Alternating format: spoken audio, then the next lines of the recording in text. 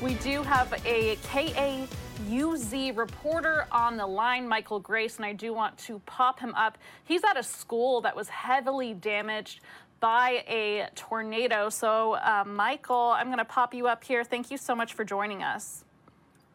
Absolutely. Yeah, I'm in Jacksboro Elementary School that got hit by a big tornado. This is the damage that we're seeing. This is what was the gym less than 24 hours ago. The scariest part about this entire situation is that kids were still inside. What I've been told from officials and the people I've talked to, they are really considering this a miracle that no one was injured, no one was killed. And that's just the word that's continuing to be thrown around is miracle. A very eerie sight when we rolled up this morning. You're kind of seeing cars absolutely completely overflipped. All the contents still inside. Another car right there. And let's take you over to the side of the building to give you a better view of some of this damage. Obviously, the insulation is everywhere. We've gotten reports that there were 60 to 80 houses that were completely damaged. I just talked to a 90-year-old woman who actually staked out in her home inside the shower. Her home is completely destroyed. And again, she is just in awe that she was not taken away with this storm. Other reports are saying that some of this debris is stretching 2 miles outside of the Jacksboro city limits. But today is really just all about cleanup. Obviously, you see over here in this neighborhood, back there is where that 90-year-old woman I was talking about. But take a look at just the scene here of the playground. I mean, this metal is what's coming off of the building right there. It's folded up like it's wet cardboard. I've never seen anything like this. The insulation everywhere. It stretches on for miles and miles, it seems. And this is where I was just at the home of Frances Wilson. Again, a 90-year-old woman riding out the storm in her shower. And if you can get a closer look, that's actually what was once her living room there. And she told me she's refusing to stay. I don't know if you can see it. She's actually up with a broom helping these volunteers out. So a scary situation in Jacksboro, but really the silver lining of this is this community is so resilient. I mean, you really think that some of these people would be down, but that's really not the case. And we're going to continue following the situation. No reports of any deaths, like I said, no injuries, no major injuries, but a lot of cleanup to go here in Jacksboro. And Michael, one of the first things you said really struck me, that the students were in the building at the time. I see on your web story that around 400 students were in that school. So where did they ride out the storm? And have you had a chance to speak with the superintendent or any teachers who were actually experiencing the storm from inside that school? Let me see if I can get over here. I actually spoke to the principal of this elementary school, as well as an 11-year-old student named Kennedy. She's in 4th grade. And what basically happened is with these elementary school students, they didn't want to freak them out too much. They just basically told them, well, hey, this is just a strong gust of wind. Don't worry about it too much. But eventually these kids figured out what was going on. They said it was just a really loud breeze. It came and it went. And they were evacuated. So the first thing that those kids were seeing was that playground. They were right on this side of the building when they were being evacuated. They didn't actually see that scene of the gymnasium until this morning. Another thing I should mention is the principal of the school did say they had actually planned on doing a tornado drill the day. I mean, out of just sheer, coincidence, the entire staff of the school just gone through the procedure of what to do in case of a tornado. And lo and behold, a tornado of this magnitude hits. So that's another reason why so many of these kids, hundreds of kids, were able to make it out with absolutely no injuries. It's just incredible when you see some of these scenes. A sheriff I talked to earlier this morning, he was one of the first people on the scene, and not knowing about what's going on inside, he said that, his heart just, when something bad happens, and he was just shocked, again, to see that none of the injured. And so this is actually where most of these students were. Hey, Michael, Chief Meteorologist Clay Osterley here for Local News Live. Obviously, cleanup going on today and just kind of assessment and everything. Have you spoken with any officials from the National Weather Service office that's kind of close by about what they think on the rating of this possible tornado? I haven't spoken with anyone, but, just with some of the residents that I've talked to, I've heard F3, maybe F4, but again, I can't confirm anything about that. I've not talked to anyone from the National Weather Service, just mainly officials in the city, as well as students, the principal, and then residents in the neighborhood.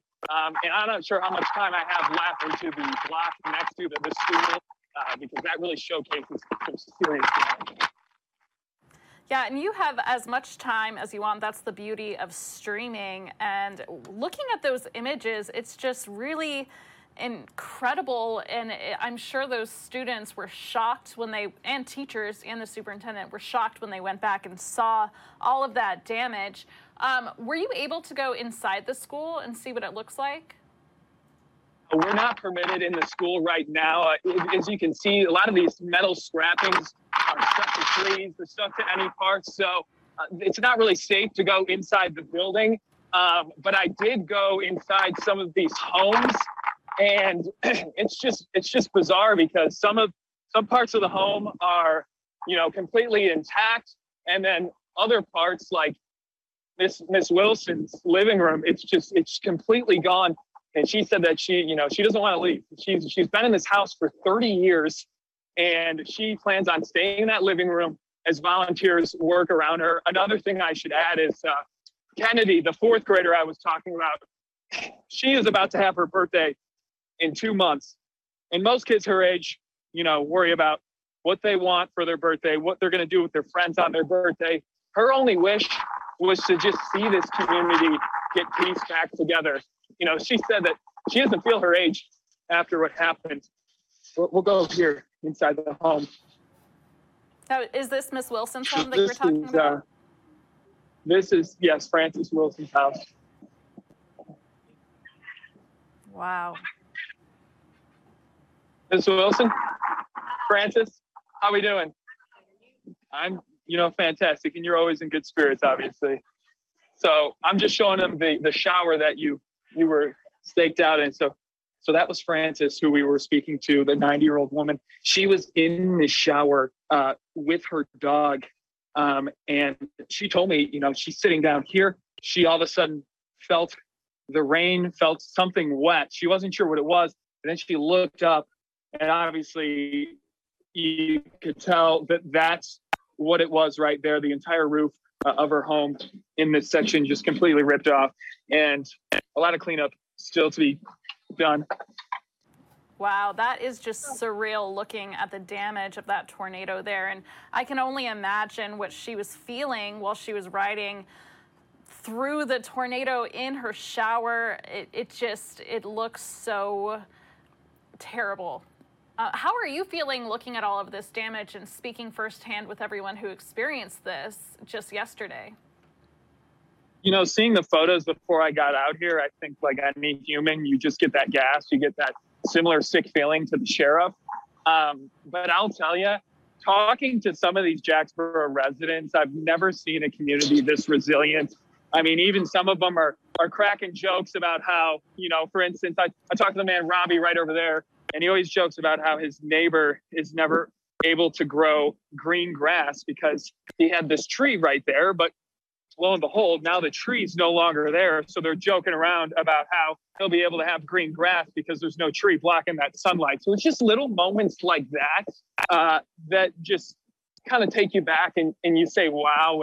And you'd never expect to see so many smiles in such a devastating landscape. So it really has lifted my spirits, and it's made me proud to call North Texas and to call Texoma my home for the last year and a half.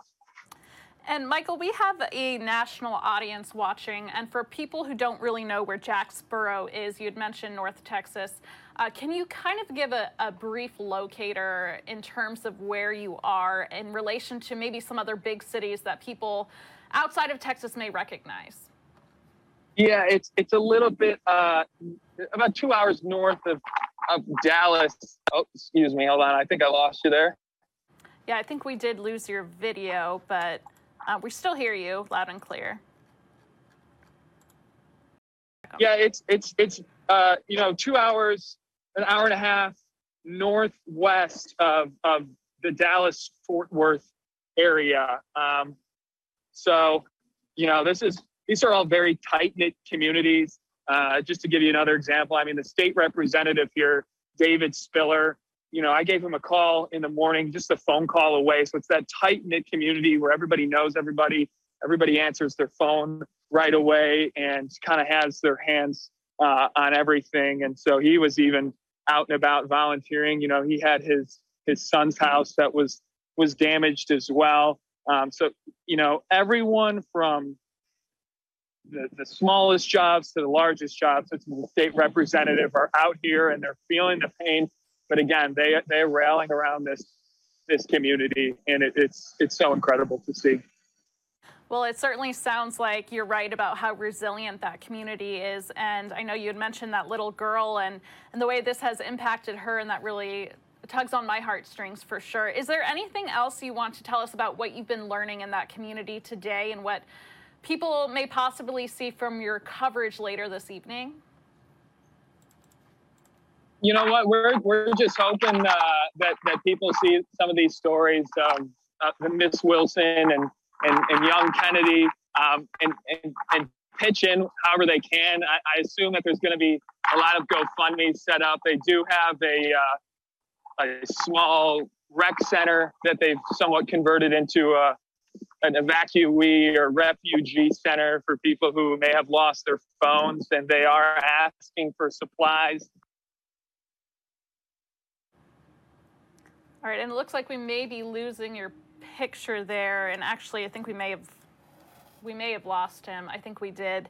Well, we would like to thank Michael Grace there for joining us here on Local News Live. Unfortunately, we lost his signal, but I did want to show you this view here of that school that we were just telling you about. This is Jacksboro ISD's campus, and we now know that at least one tornado moved through the Jacksboro area and damaged buildings, including Jacksboro Elementary and High School campuses. We also saw a firsthand look, thanks to Michael Grace from KAUZ, about some homes that were also damaged in the area. And we heard about some of the resiliency that he's discovering, speaking with the community members there as well as school leaders. And I did also want to remind you that, let's pop up that picture again briefly, that at the time of this tornado, there were 400 students in the elementary school storm shelter, and there were also 50 students and staff sheltering in the high school.